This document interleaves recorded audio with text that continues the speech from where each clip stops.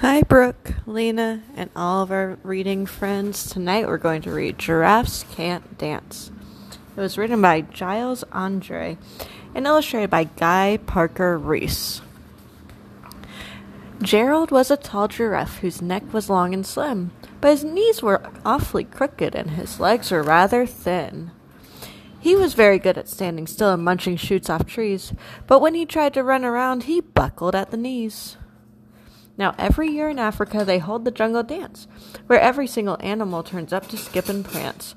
And this year, when the day arrived, poor Gerald felt so sad, because when it came to dancing, he was really very bad. The warthog started waltzing, and the rhinos rock and rolled. The lions danced a tango that was elegant and bold. The chimps all did a cha-cha with a very Latin feel, and 8 baboons then teamed up for a splendid Scottish reel.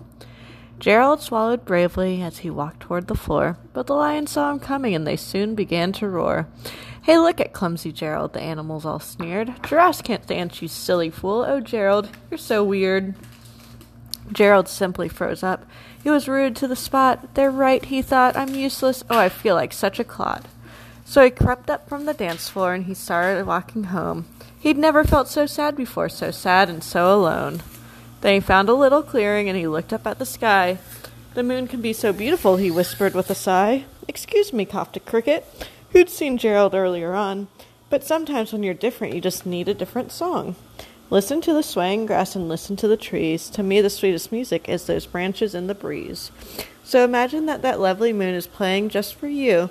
Everything makes music if you really want it to." With that, the cricket smiled and picked up his violin. Then Gerald felt his body do the most amazing thing. His hooves had started shuffling, making circles on the ground. His neck was gently swaying, and his tail was swishing round.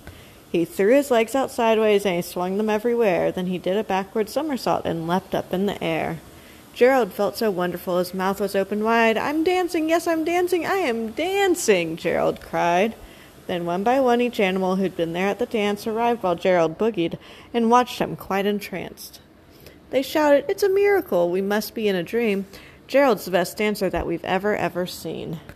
"How did you learn to dance like that? Please, Gerald, tell us how."